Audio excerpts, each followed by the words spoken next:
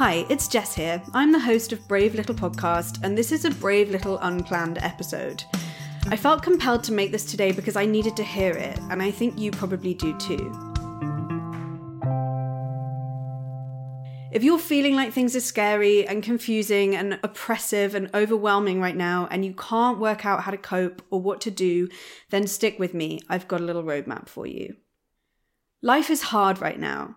I'm talking about your life, you.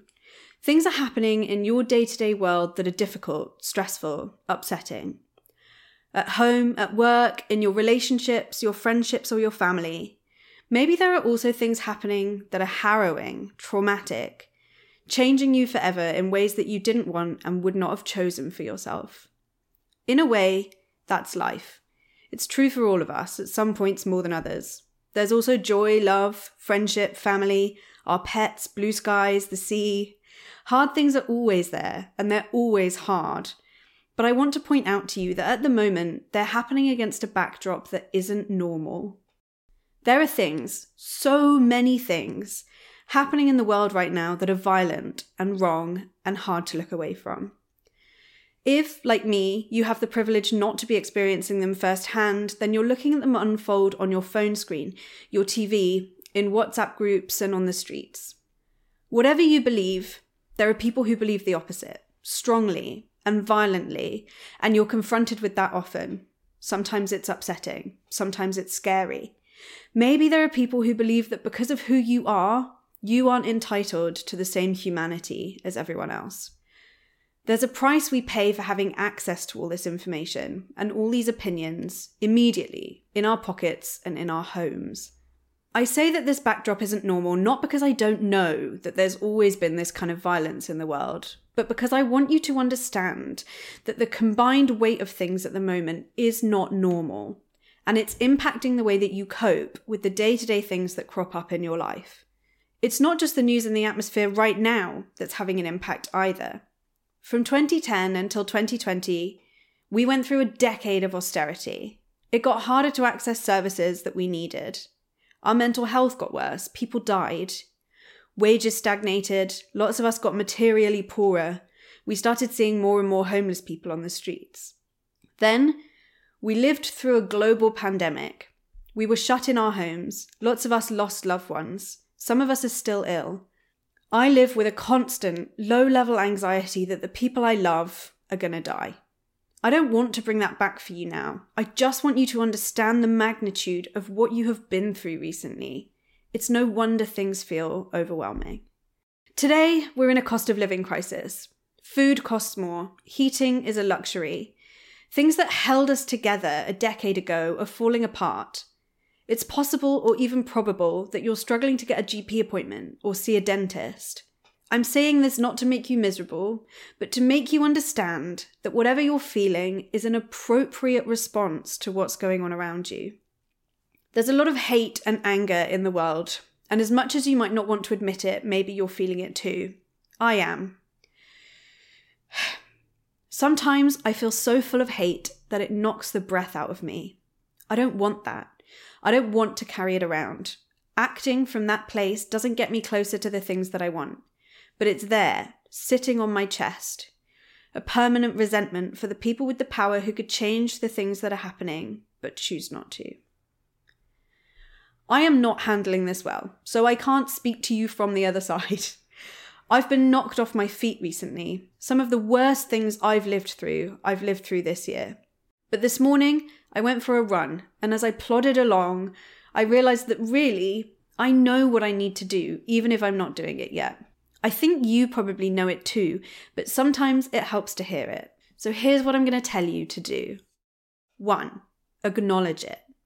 You need to acknowledge everything that's going on for you. All the hurt and the fear and the sadness and the loss. Maybe you're feeling like a really small fish in a really big pond. Acknowledge it.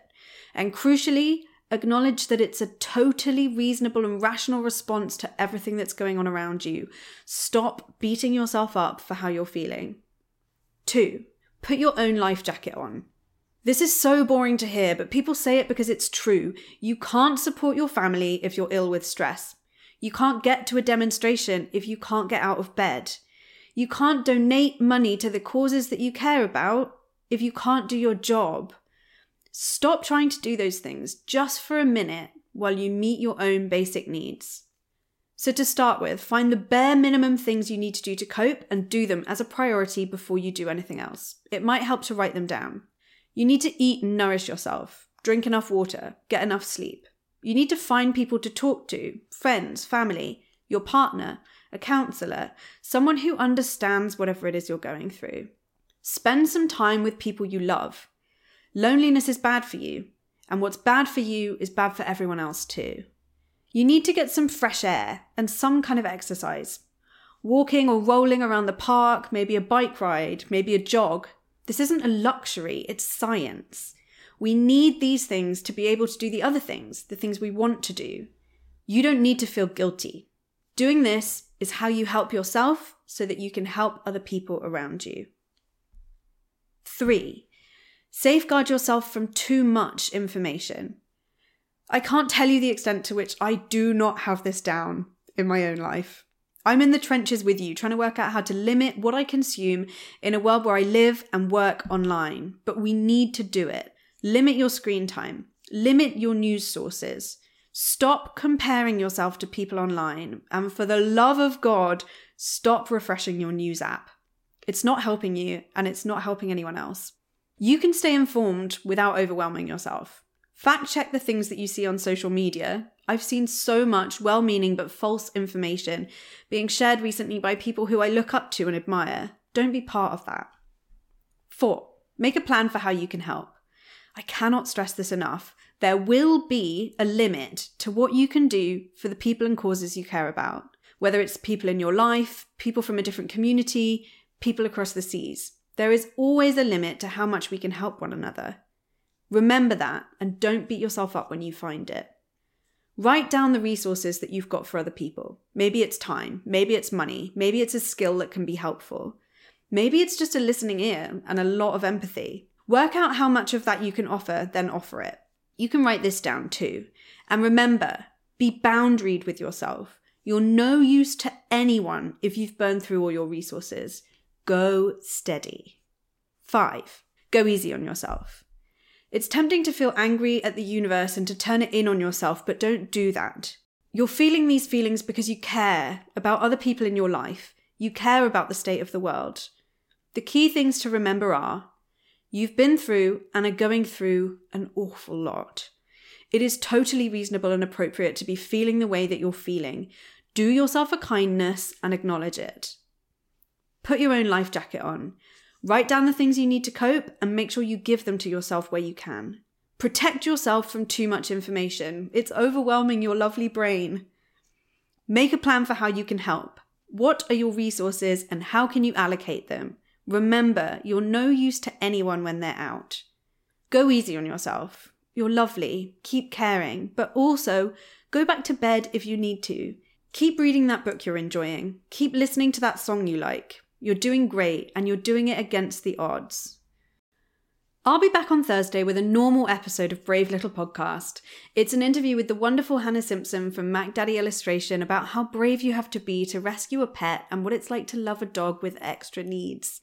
If you enjoy this podcast, make sure you follow and give it a rating. It makes a big difference to how many people see and hear it, and it will ultimately decide whether or not I'm able to make future seasons. As always, thank you for all of your love and support, and see you back here on Thursday.